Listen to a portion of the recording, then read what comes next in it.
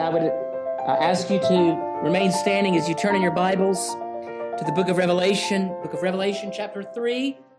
We continue to look at these letters to the churches, little epistles that read like epistles to these churches, but with this glorious, weighty preface that we found in chapters 1 and 2, that Christ, as the one who is upon the throne, is the one who speaks and has written. And these things are recorded not only for the church in Philadelphia this morning, but for us as well. Follow along as I read chapter 3, beginning in verse 7. And to the angel of the church in Philadelphia write, the words of the Holy One, the true One, who has the key of David, who opens and no one will shut, who shuts and no one will open. I know your works. Behold, I have set before you an open door which no one is able to shut. I know that you have but little power, and yet you have kept my word and have not denied my name. Behold, I will make those of the synagogue of Satan, who say that they are Jews and are not, but lie. Behold, I will make them come and bow down before your feet, and they will learn that I have loved you. Because you have kept my word about patient endurance, I will keep you from the hour of trial that is coming on the whole world, to try those who dwell upon the earth. I am coming soon. Hold fast what you have, so that no one may seize your crown. The one who conquers, I will make him a pillar in the temple of my God. Never shall he go out of it. And I will write on him the name of my God and the name of the city of my God, the new Jerusalem, which comes down from my God out of heaven, and my own new name. He who has an ear, let him hear what the Spirit says to the churches. Thus far, the reading of God's words. You may be seated. Let me pray now for the blessing of the preaching of it.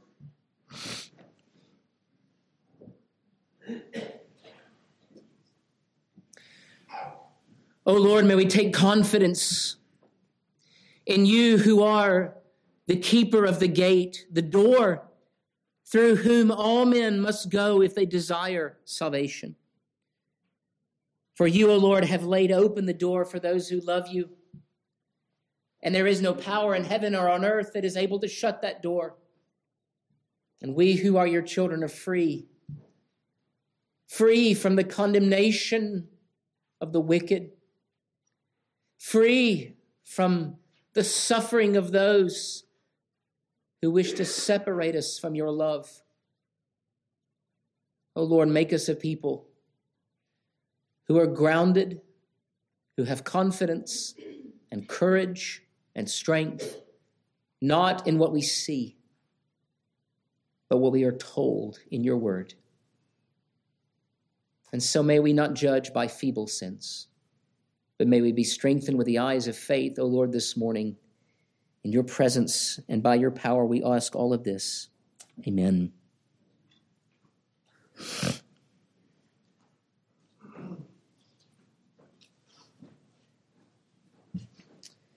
Now we come to the sixth letter as Christ delivers to the church in Philadelphia, and also the other churches on that circuit of delivery, and to the church today and in every age, past, present, and future.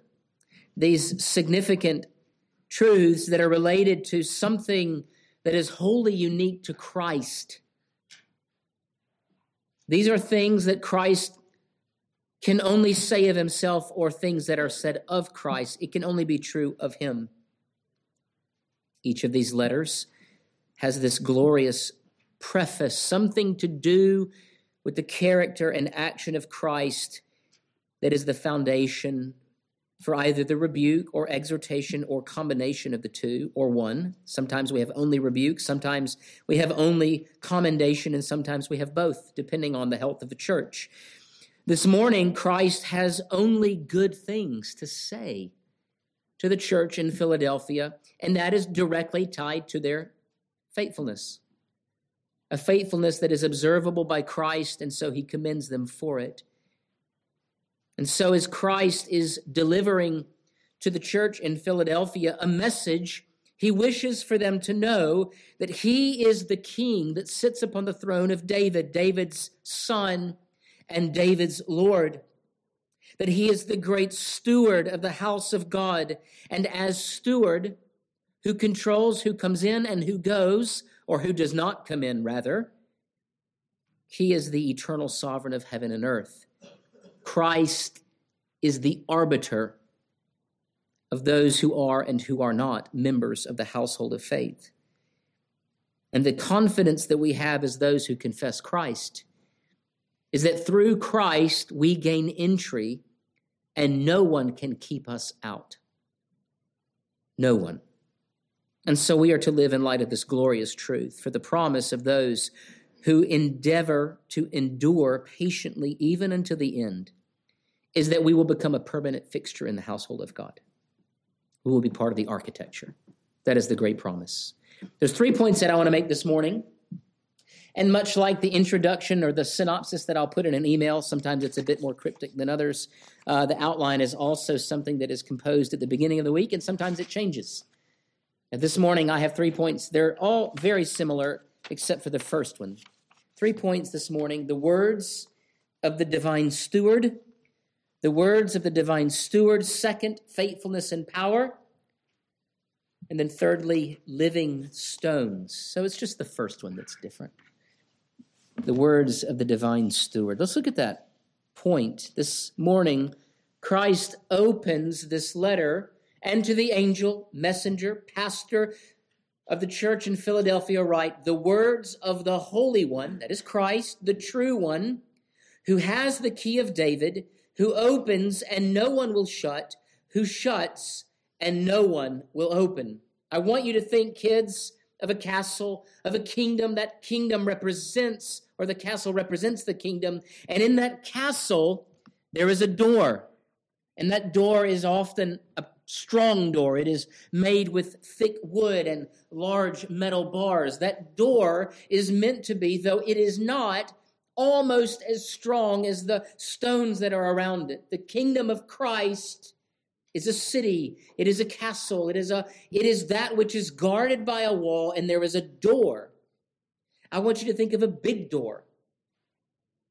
And in the coming of Christ and his death and burial and resurrection, and in his ascension, you will remember Christ said, it is better that I go, and I will send a helper. This is the Holy Spirit. Now, why it is better is so that the age of the Holy Spirit may come.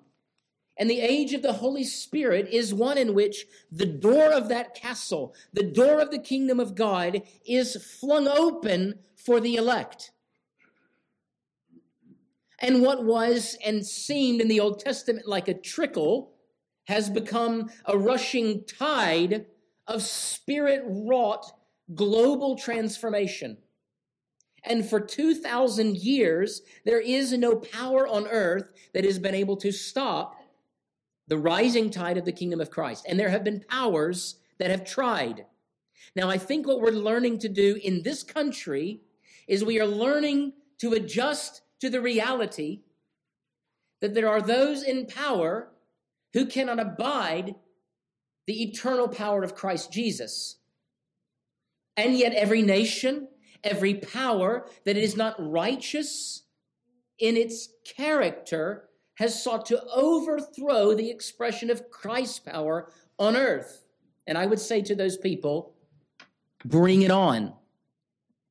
Now, you can say that while being burned alive at the stake. You can say that while you're winning. You can say it while you're losing, because Christ's kingdom will, in the end, take utter and absolute dominion over all things in such a way that every person will say, oh, he's in charge. He's the king, not that king. Christ is the king. And there is a very real reason for that. It is what is read here. It is what Christ says of himself. I am the Holy One, the true one, who has the key of David, who opens the door and no one will shut, who shuts and no one will open. Christ is holy, infinite, and eternal in his holiness. It cannot change. The word we use for that, kids, is immutable. If you want to impress your parents, which is really what it's all about, right? Go home and say, I learned the word immutable. And you can say, that means I'd never stop talking. You can't ever mute me. Now, that's not what it means. It kind of sounds like that, doesn't it? Words are tricky sometimes. You can say, I never change in that I don't ever stop talking. That's what immutable means. Christ is unchangeable in his holiness, and he is incapable of lying. The opposite is true of men, right? They can't ever stop lying. In the same way that even when we do something that is righteous, there is always, even as our confession says, some sinfulness intermingled with it. And it is only because of Christ that our works are accepted as righteous before the Father. And so Christ is writing to this little church in Philadelphia. They're experiencing persecution. They're experiencing persecution at the hands of those who say, no, we are the true church. Which in essence does what to the Christian? The Judaizers were saying, slam the door, you're not part of the true church. Christ is writing to the church in Philadelphia and says, I've opened the door, and no one is going to close that which I have opened, and no one can open that which I have closed. What Christ is giving us here is a framework for how we can view these two connected elements within the doctrine of the decrees of God that we call election and reprobation. Election is the decree of God as to who is or who are his children. The elect are those who are eternally chosen before the creation, those who would be God's children. The reprobate are those who were not chosen or chosen not to be the children of God. And the one in whom those things are made true is the door, who is Christ Jesus. You are chosen in Christ or not. You either enter in through Christ or you are not allowed to enter. The gate is shut. And for all who reject Christ as the door, the only way of salvation, to them the way is closed. Now, the reason why this is true is because Christ is also the Son of David. Your Old Testament is very important. Read your Old Testament. I just got finished saying this to my middle school level Bible survey class. If you don't know the Old Testament, you do not understand the reason for Christ's coming. Maybe you've heard of the pastor Andy Stanley. He wants you to unhitch your life from the Old Testament. And I'm thinking, what? Why? First of all, how? How do you do that? And not only not have an organized society, but how do you have a life? How do you know what's good? Well, obviously, there's much of that in the New Testament. But what you find in the Old Testament is this glorious first act that leads to the context and the greater glory of the New Testament. And what we learn of Christ, who calls himself the Son of David, which you would never understand if you unhitch the Old Testament from your Christian faith, is that Christ is the true King of heaven and earth. Israel is the center of everything. Now, when I say Israel, I mean the whole nation, that eternal people of God, not just the historic nation state of Israel, but Christ's people. Christ will, through his people, rule and reign upon the earth. That is the promise given to David and David's son, who is Christ Jesus. Now, this is what Pastor Doug Wilson says in his commentary. He's got a great, simple commentary. It's on that little biography or bibliography I gave you. The name of the book is When the Man Comes Around, which is a clever title. This is what he writes. There, he's speaking of Christ, As a faithful steward, the key of the house of David would be laid upon his shoulder. When he opened something, no one could shut it. When he shut and locked something, no one could open it. He would be permanently settled. As such, this Eliakim is an Old Testament righteous steward of the kingdom of Israel. This Eliakim is a type of Lord Jesus. Jesus is the steward of all human history, having replaced a treacherous steward that is the devil. This is what Christ's ministry on earth, his death, burial, and resurrection, and his ascension have earned him. The earth is the Lord's and the fullness thereof. Yesterday, we were at a basketball game, and one of the parents acted out a little bit. And they stormed off, and they pulled their kid out of the game in the middle of the game. And, of course, all the other parents are going, are you going to do something about this? Are you going to? No, we're all just sort of sitting there waiting. What are the refs going to do? And then after that sort of situation had been resolved, one of the referees was over in the corner, and he was sort of venting to the parents. And he said, I can't believe he's acting this way. This is the Lord's campus. I thought, oh, the Lord gets a campus. That's really great. There is no place on earth where you cannot say, this is not the Lord's. Even Washington, D.C. Right? Some people may say that of Gastonia, right? You live in Gastonia? Yes, even Gastonia. Even, name it. Name a place.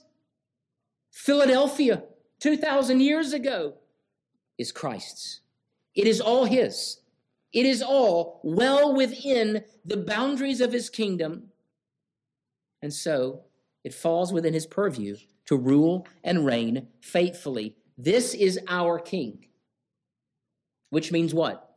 Even if Caesar does not admit it, Caesar is under the authority of Christ. And Christ's patience towards you, towards me, towards Caesar is the only thing that prevents him from bringing judgment upon all of mankind. And he is right to do so because we deserve wrath. But God, Christ, is one who opens and closes, not just closes. Thanks be to God. He controls the door. And as steward of the house of God, he opens and closes according to the counsels of his will and not the counsels of men. For in your anger, how often would you close the door? Do you know what that means? Children, this is why we say, don't take the Lord's name in vain. You know which word I'm talking about. That pronouncement of judgment belongs only to Christ Jesus. He controls the door. He is, even as Christ said, I am the door. I am the way. I am the truth. I am the life. His power is utterly and completely absolute. And the reason why this is important to the church in Philadelphia and to any church suffering persecution is because what other powers want to tell you is, no. We control. Christ says, I'll take that. Thank you very much. That's mine. And no one can take it. It's his. It's his authority. And so that leads then to the second point, this acknowledgement of what is true of Christ, this testimony of his faithfulness, of his holiness. He is trustworthy. He is worthy of our confidence. He then takes that and applies it. Look at verse 8. I know your works. Behold, I have set before you an open door. Christ is saying to the saints in Philadelphia, the door is open. I say it's open.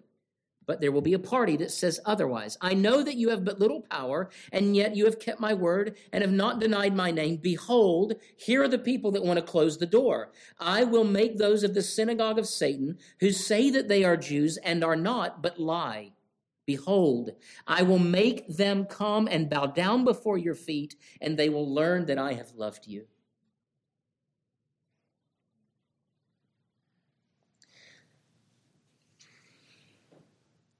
The kingdom of God is a city. It is a dwelling place Christ controls the gate, the door. Men, in their arrogance and in their pride and in their idolatry, this is what they do. They see that gate and they go, let's see if we can climb the wall or dig a hole or carve through the wall. Christ confronts these kinds of people in the Gospels, and he says they are thieves, and they try to climb over the gate, but there's no way to do that. That's Babel, right? That's Western culture, or the kind of Western culture that says man is the measure of all things. Not good culture. It's not culture at all, is it? It's just idolatry. It's the spirit of Babel. And the way in which we look at the world around us, much of what they were dealing with in Philadelphia is not unlike what we are dealing with now. And we are dealing with a group of people, a systematized expression that says man is the arbiter of truth. And so whatever you name it, that's its name. So kids, good news. You can go home, and if you don't have a cat and you have 2 dogs, you can call them cats, and now they're cats. That's the world in which we live. Parents, I encourage you to try that. And your children will look at you and laugh. You cannot be something which God has not made you. That is the expanded application of Christ as sovereign. If Christ is sovereign and is king, he gets to set the terms. He defines things. And there is a group of people that is also in Philadelphia, and what they're saying to the church is, you are not part of the body. You are not bound for glory. You are not the true children of God. And Christ says to Philadelphia, I know you don't have a lot of power. You don't have a lot of wealth. You have very little influence. And so the temptation is to do what when you're little?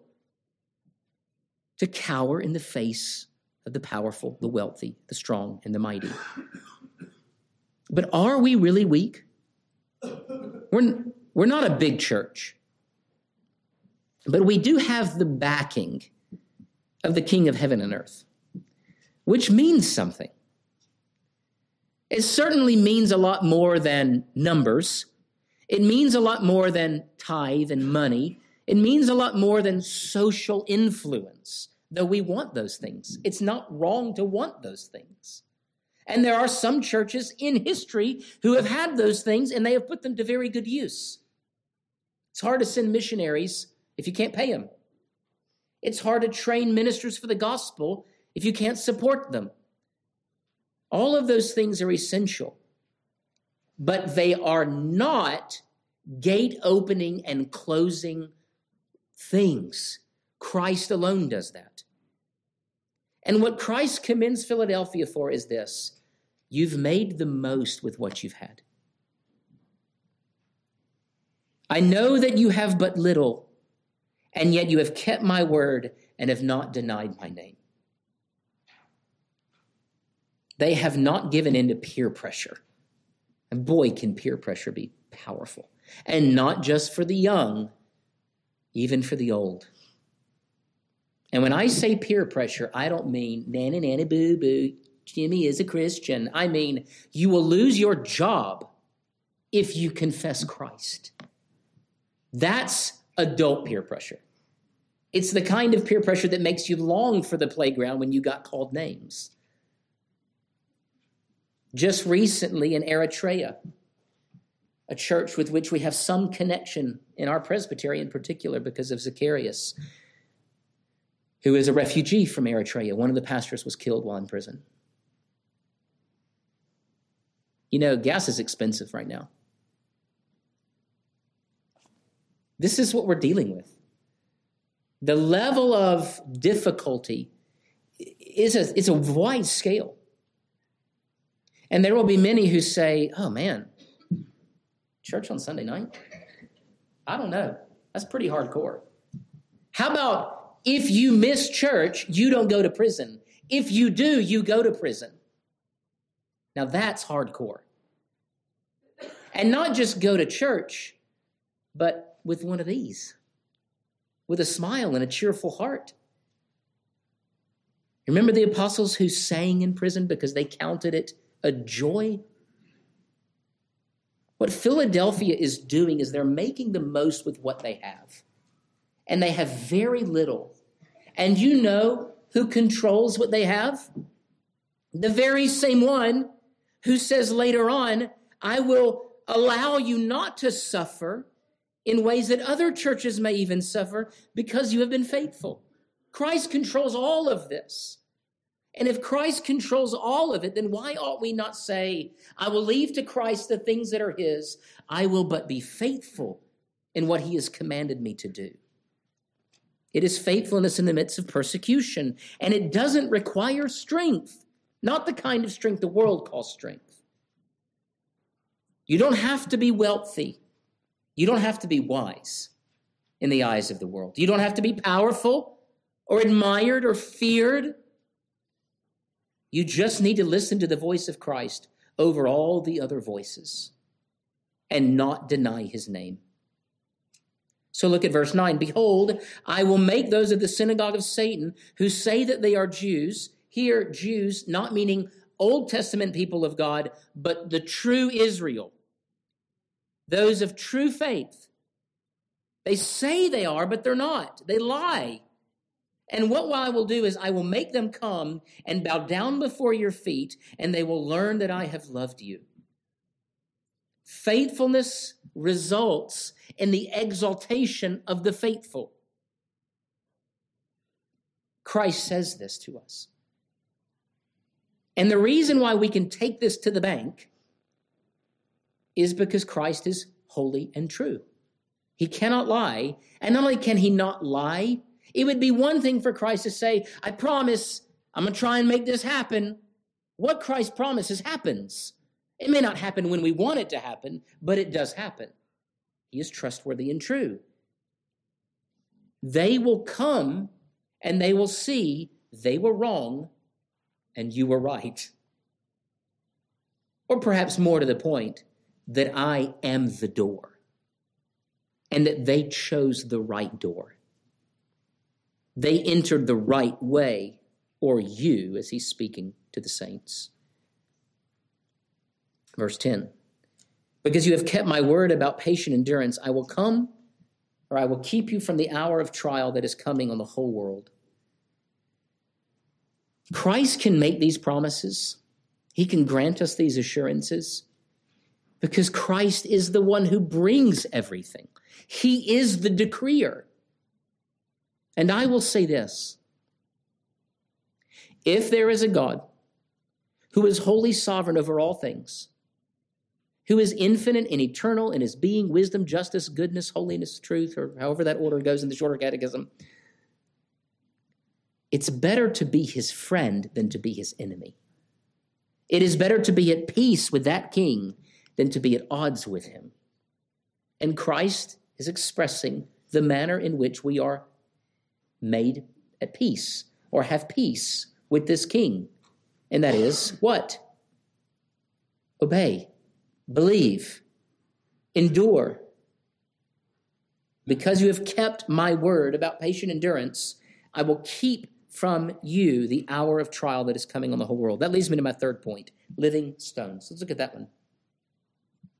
If Christ can transform weakness and suffering into glory and triumph, surely he is sovereign over the things that the church experiences.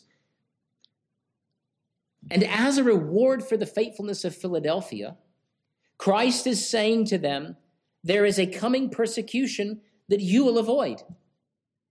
Now, Christ does not make this promise to every church. And sometimes suffering is the reward for faithfulness. Sometimes suffering is the inevitable result of faithfulness because the church in Sardis didn't suffer because they didn't look different from the world. They were like the world. They had been compromised. And so too did the church in Laodicea. But there between Sardis and Laodicea is this little church in Philadelphia. And Christ says to them, because, verse 10, you have been faithful, I will keep you from an hour of trial that is coming. Now, this hour of trial It's a little bit more difficult here to discern when and what that is, but we do find in verse 11 this qualifying statement, I am coming soon. Now, this coming soon, as I have said earlier in the book of Revelation, does not refer to the second coming of Christ that hasn't happened yet. But the coming of Christ, when he brings judgment against Israel in the destruction of the temple. And at that time, and before that time, and even after the destruction of the temple for a while, the Christian church was persecuted by Jews and the Roman Empire. Christ is saying, I will free you from that persecution. To what extent? It is not clear. But this is what is clear. Persecution is part of the sovereignty of Christ Jesus. It happens or doesn't happen based upon his decrees. It is not the result of what men do to us. It is primarily the result of what Christ has decreed. This is how he is the doorkeeper. His authority goes all the way to the top. You understand what I mean by that? In our political system, there are certain levels. There are checks and balances. County gets trumped by state. State gets trumped by federal. Those types of things. In terms of hierarchy of authority. Christ is not some county commissioner that says, listen, I'm going to try to get you out of some suffering. Let me work on that. And then he goes over here and someone higher up the chain says, no, suffering is coming. Christ is the authority that all other authorities appeal to for their authority, even if they don't admit it, which means this: Caesar can do nothing that does not pass through the hand of Christ, and that is not directly controlled by Christ Jesus. And that should give you and me greater hope than, boy, I hope Christ comes through for me in the end. I'm really banking on it. Cross your fingers, which is blasphemous. Frankly, it's probably not something to even joke about, which I'm not endeavoring to do. I'm trying to present to you oftentimes the sort of practical approach we have to how God's sovereignty works. Which is why this idea about pre-mill versus post-mill versus all-mill. Have you heard the joke, I'm a pan mill, everything will just pan out in the end? That's the most dishonoring view. Because all you're saying is, ugh. Christ will do something, right? Christ is doing something. And we ought not to be flippant. The reason why a small church with little power can stand up to a big group is because we're bigger than they are. We always have been. When Abraham was called and his wife Sarah, they were already the superpower on earth. They just haven't grown into it yet. Remember what Christ says of the kingdom? The kingdom starts like a little mustard seed. It's imperceptible. It's just a handful of people afraid in the upper room. Oh. But then Christ pours out the miracle grow of the Holy Spirit. I don't mean to offend you, all natural organic types. It's just a metaphor. The superpower of the church, what has happened is that mustard seed is becoming, as Christ has promised, the largest seed in the garden. I don't think we're there yet. We're getting there, but we're not there yet, because I think it'll be very clear when we are. Philadelphia is 2,000 years in the past in this promise, and they believed it. And so Christ says what? Hold fast. The promise of the divine steward is that they will come to you and they will say, Christ is the door.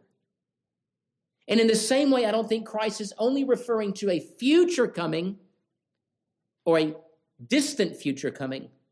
I think also this realization of the world coming to the church and admitting that that we are on Christ's side is also something that happens.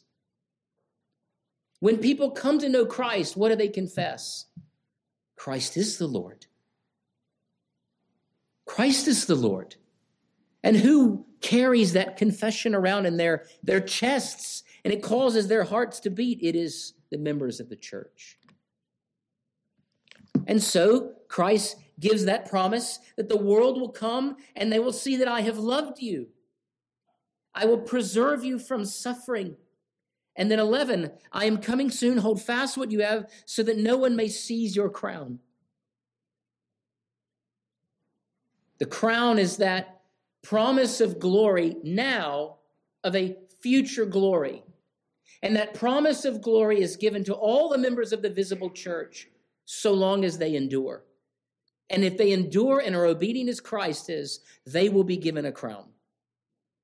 The one who conquers, I will make him a pillar in the temple of my God. Kids, have you ever gotten the opportunity to sign your name in wet concrete? Put your hand in it. Why do you do that? Well, I don't know. Why do you play in a sandbox? To make a mess? No, it is to establish, you understand, if I put my hand in this wet concrete, my hand will be there forever. It will be there in perpetuity. I can make my mark on the world.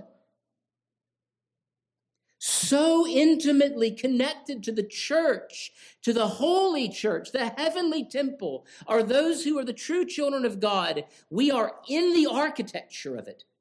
We are the living embodiment of the temple of Christ Jesus. And the reward is so great, is that not only are we those who go into the door, we become the house. Christ makes of himself, his body, a holy edifice that is a trophy that he wears that expresses to the Father the glory of his people. That is what the new heavens and the new earth will be like. We belong there. And it will be for all of us, the first time we feel like we finally belonged, because sin will be no more, and death will be gone, and even hell will be destroyed, or at least the judgment of Christ. All those who are wicked will be cast out. There will be no threat of rebellion again.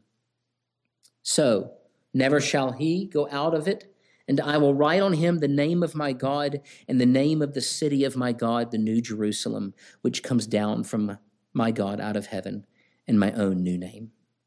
It will be made living stones.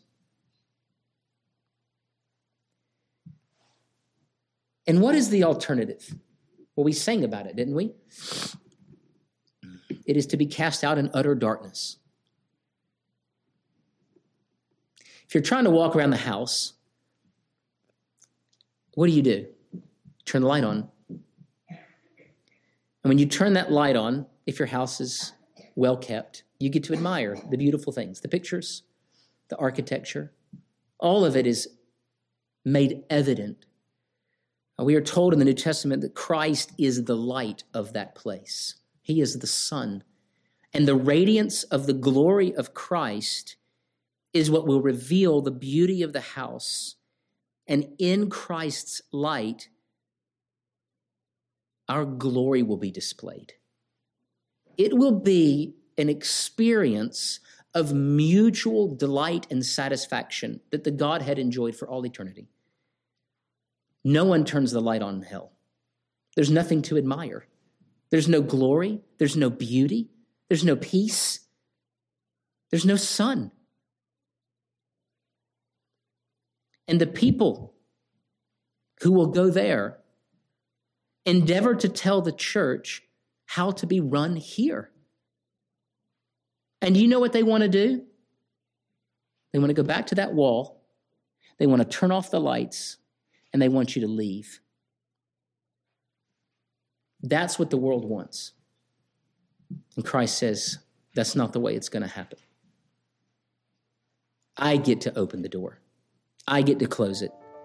And I am the light. Let's pray. Lord our God,